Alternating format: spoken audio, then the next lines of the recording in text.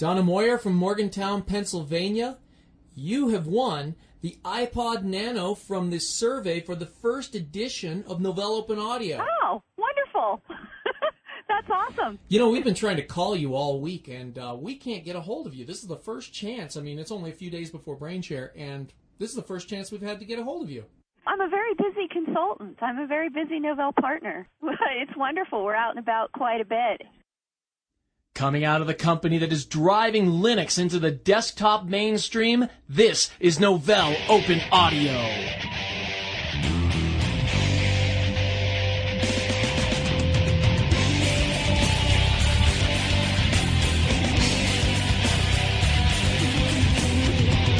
Welcome once again to Novell Open Audio, the podcast that connects the Novell user community with what's going on in and around the Novell universe. I'm your host, Ted Hager, and this is part of our pre-BrainShare blitz of podcasts. And this one features the mighty Aaron Bockover talking about Banshee.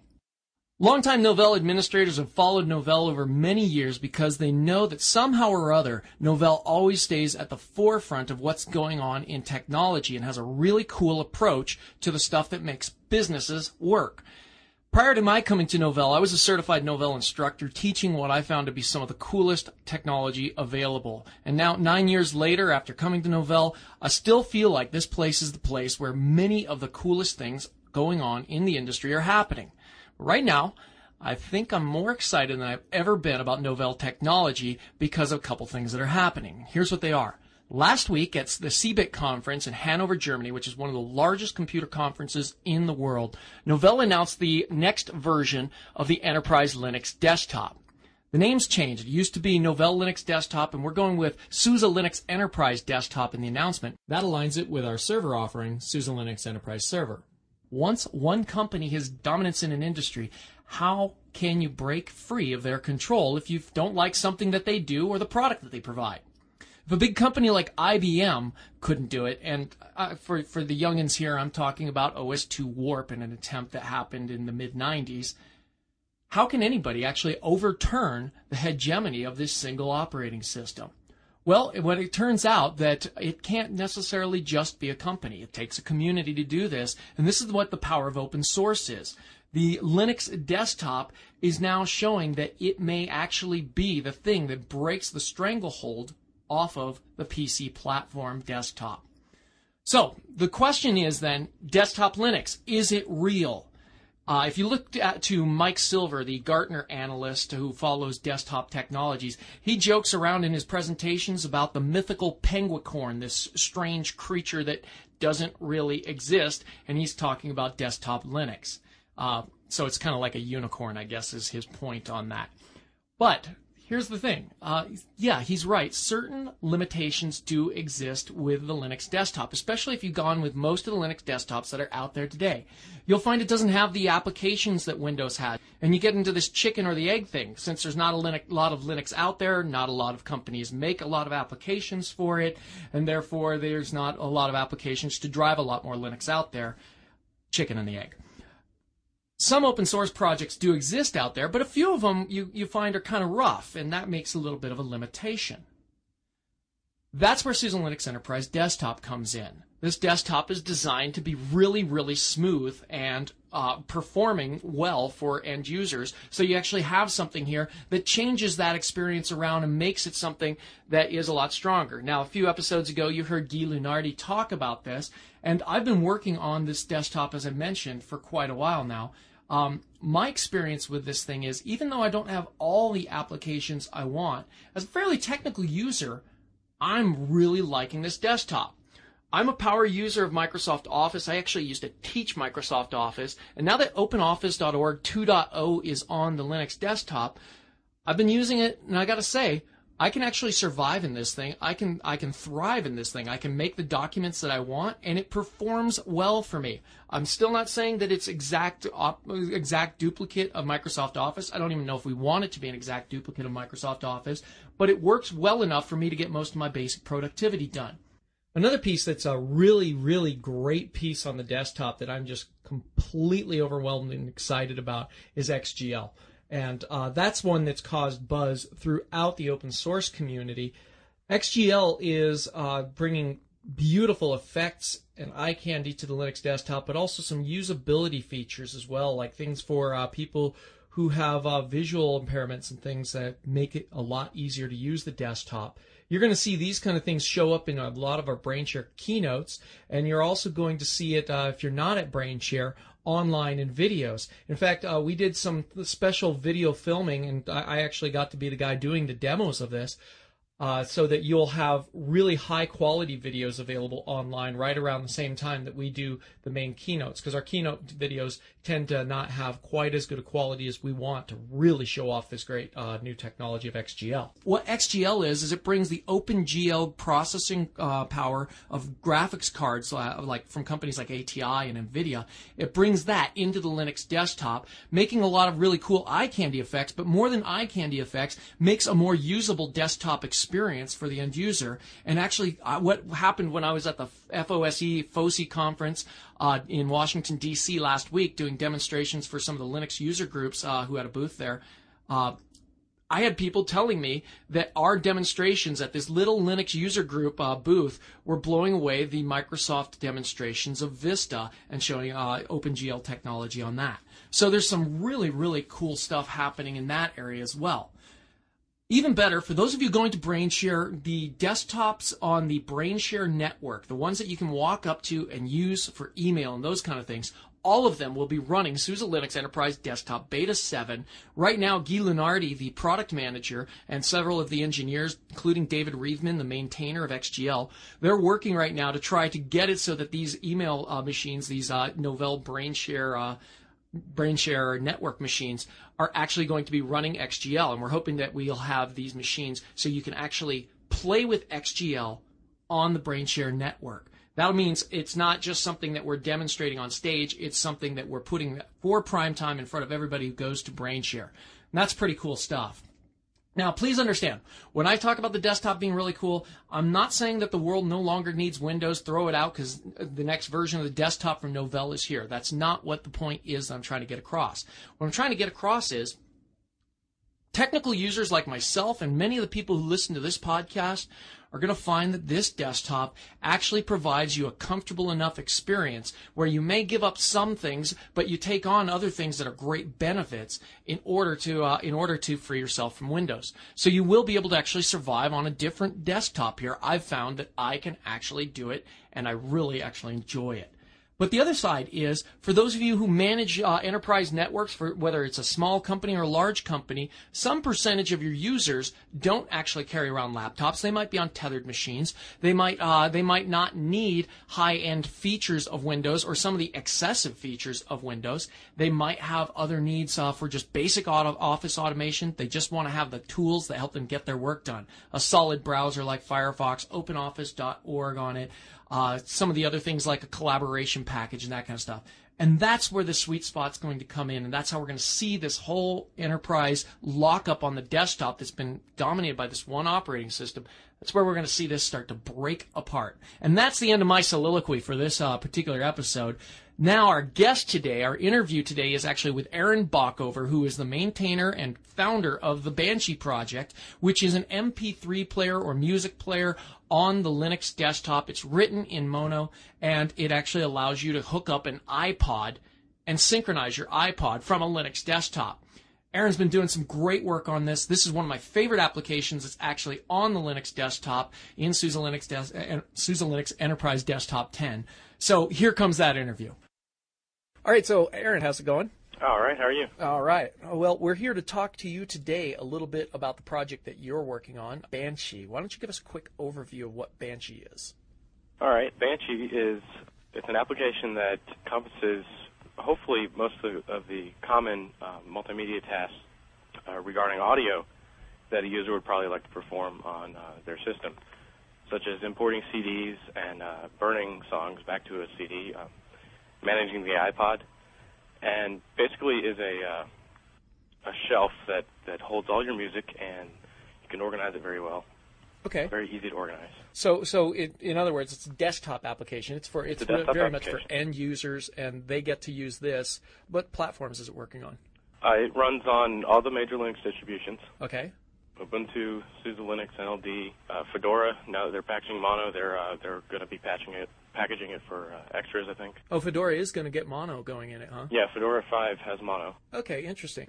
You're in Raleigh, North Carolina, right? Right. And so probably when you go to your local user group now, you actually are going to be able to have some friends in the mono field. Yeah, hope so. That's great. Let's get into a couple things on this. So you're doing this application, but there's like a lot of other desktop applications that are out there that are available that do some of the similar stuff. What makes Banshee different from other things that people might be using, whether it's caffeine or whatever else kind of things that are out there? Well, Banshee aims to sort of bring all these tools into one application, so that you don't have to run a standalone program for importing a CD. You don't have to use a separate program for burning CDs or managing your iPod. All these tools have existed before in some fashion, but nothing has been really well integrated. Mm-hmm. And so Banshee brings that all together. But Banshee is also really extensible too. Okay, how do you mean? So people can write plugins that basically do little tasks inside the program that they may want. The first plugin that we had written was for audio scrobbler support, which allows logging of music you listen to. What was it called again? Audio scrobbler. Audio scrobbler. Yeah, I hadn't really used it or heard of it, but I'm addicted now. Oh, really? It doesn't really, you don't notice anything, but as you're listening to your music, it logs the artist and the track name that you listen to the Audio Scrobbler server.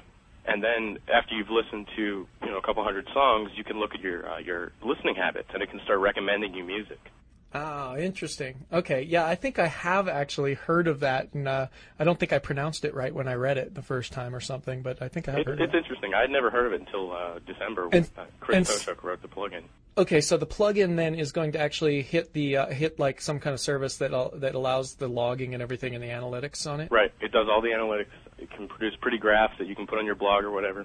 Okay. People can see your listening habits. So then I would guess that this is pretty good opportunity for any hackers who are looking to work on Banshee to get involved if they wanted to. Absolutely. I started with some plugin documentation on the Banshee wiki. What's the address for that? Banshee-project.org. Okay. And that's a good place for figuring out where you can start. There's a whole host of APIs that you can use to hook into the core functionality of Banshee. Okay, cool. How'd you get started on this? It started about a little over a year ago, I think. It's funny, my original intention was basically to make a really simple XMMS, which is has been the traditional, very first audio player that users started using under Linux. Yeah, and that's not like an acronym for really anything. That it's actually just XMMS. I think it stands for the X Multimedia System, but I could be wrong. Yeah, but I mean, if somebody were to look for the project, they just go for XMMS. Yeah. Right. Okay, so this gives kind of an alternative to that, is how you were looking at it first, and it was called Sonnets at first, right? Yeah, it was called Sonnets. Actually, it was called Remix over a year ago, and it was written in C. Okay. And then December last year, I got into mono and immediately had to rewrite it. You mean you just started looking at mono? I just started looking at mono, and in about a week, I got hooked and started rewriting. Oh, that's kind of cool. Sonnets, and it took about a month to rewrite. So your reason for being on mono then is like an architectural choice of your own. You said I got to work on this thing. Absolutely. It took about 3 months to develop just a functional media player where you could just import a song and play it back. It had simple playlist management. It took about 3 months learning GStreamer, getting that all incorporated in C. Rewriting it took about 2 weeks in C#. And GStreamer is a component that's out there. It's not just something that you use, right? That's used by various other no. GStreamer is a really big multimedia framework on Linux. Okay. It handles all sorts of the low-end audio stuff that applications may need to take advantage of. And part of what you've done with Banshee, I think a pretty big step is this whole iPod thing. Can you give us a little idea on that? Yes, the iPod integration is one of the main selling points of the program, where we wanted to be able to take ultimately any kind of consumer audio player, such as the iPod, so where you'd have this seamless experience where you plug your iPod in and Banshee recognizes it, and then you have the opportunity to play music from Banshee directly off your iPod, but also synchronize music back and forth between your iPod. So you don't have to take 3 different tools to manage to maybe move files from the iPod to the computer and back. Oh, okay. So that's one of the things actually that I got asked when I did a presentation on the Linux desktop just recently in Southern California. I got asked the question, does it allow you to synchronize songs from your iPod to your local system? It does that? Yes and no. By next week's release, it will be a lot easier. Okay. The framework, I guess, has existed for a while, but the interface hasn't really been there. Oh, I got it. So okay. we're going to finish that up for the 0.10.7 release. And is this one of these things where, like, if you've got Banshee all up and running, you got all the different things there, you still got a ton of things to do to get the iPod working, or? Absolutely not. You can take a fresh, out-of-the-box iPod, plug it in, and just start working with it. Awesome. Cool. There are some catches, mainly HFS Plus support, which is the file system that I don't think iPods come with anymore, but if you use a Mac, it gets reformatted as HFS Plus. Right. And most Linux kernels don't support write to HFS Plus. And that's that whole thing of people buying a Macintosh or a Windows formatted version of the iPod. Right. I think as of last year, I think they started coming formatted out of the box as FAT32. So it's not a problem anymore. If you just get it out of the box and plug it in, it should work. But if you use your iPod first with a Mac, it formats it for you as HFS Plus, which could then cause a problem if you try to use it under Linux because the kernel doesn't support writing. Got it. Okay, so here's another one. One of the big barriers on Linux desktops a lot of times for people, especially if they're on more of the pure open source versions, becomes this whole MP3 thing, because it's you can use the codec for reading MP3, but if you want to write MP3, if you want to create MP3s, you got a little bit of a barrier. So a lot of things don't usually include MP3 on it. OGG becomes a format. What does Banshee use? Banshee can pretty much use anything. We were able to get around some of the codec issues by teaming up with Real Networks, and they are actually providing MP3 decoding and encoding through their Helix multimedia framework. Okay. So Banshee uses a hybrid of GStreamer and Helix on SUSE and NLD to provide that seamless codec support where if you have, say, an OGG file on your desktop that you want to play on your iPod, when you synchronize the OGG file to your iPod, Banshee automatically transcodes it into MP3 using the Helix framework. Okay, so in other words, if you're using Banshee, you've got the codec for MP3. You can go from OGG to MP3 or back again, whichever way you want. Well, it depends on your distribution, but Banshee definitely has support for going from any media format to any media format. And under NLD and SUSE, we go ahead and provide you that codec support. And NLD is Novell Linux Desktop. Novell Linux Desktop. Okay, so here's, we got this new generation. Last question for you before we hit our tough questions from our community out there. Video iPods are coming out now. Banshee does music right now, right? Right. Do you have any plans going that direction, or is that like a plug-in area that you're looking at, or what? There aren't any immediate plans for video support, but I would personally love to see it, down the road. The database format on the iPod, it's called the iTunes DB, is what we're constantly hassling with. Every time Apple makes an update, we have to go and see what they changed in the format and then fix our version in order to be able to read their new version. But it turns out they store their video records inside the same database that we use for audio records. So theoretically, it's not very hard to actually support video in terms of synchronizing. So it's just a matter of extending what Banshee does today right. to that. I think a lot of it is an interface issue. All right. Well, are you ready for 3 tough questions from the community? Sure, bring them on. All right, here they come. The first one comes from Nigel Wood. He's actually got 2 questions that he sent to us via email. And the first one is it possible to import an iTunes library into Banshee? Non-directly. It doesn't. Well, Banshee doesn't read the actual database file that iTunes writes to. But you could certainly take your music library as far as how it exists on the file system and just have Banshee import that folder, and it would reconstruct the database. Now, the downside of that is unless your rating information is stored inside metadata tags, you would lose rating information. Got it. And I would assume also, is there any kind of safe check? Because, I mean, some of us, when we first used iTunes, Mac or Windows, found that it really reshuffled a lot of our files in structures that we might have had before. It might have totally munged them around. Is Banshee going to respect the file system? Yes, Banshee can respect the file system, or it can copy music over into its own sort of directory structure, which is configurable. And is that what's the default restructuring or not? No, the default is it doesn't actually copy music. It just imports the tags from where it exists on the system. Great. That was my tough question, by the way. Here's Nigel's next one for you. So it sounds like this one's probably already just thrown right out because he has a Macintosh machine, and he wanted to know if it was going to be possible to share an iTunes library between the Mac and Linux machine.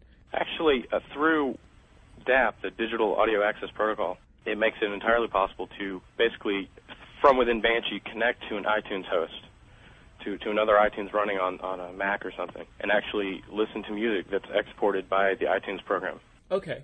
And Banshee supports both sharing or two-way DAP, where it can be a server and it can be a client. So you can listen to music from Rhythmbox or MTDAP or iTunes, all from within Banshee. And they all play nicely? And for the most part, they all play Banshee. They all play nicely. Staggering. There's one little glitch with Rhythmbox that we're working out right now. All right. And then the last question we have for you is from Gabriel Burt, and he asks this question. And this actually, he didn't even send this in to us as a question. We actually did a survey for Novell Open Audio. We asked the question about whether people have subscribed to Novell Open Audio from our first edition that we put out.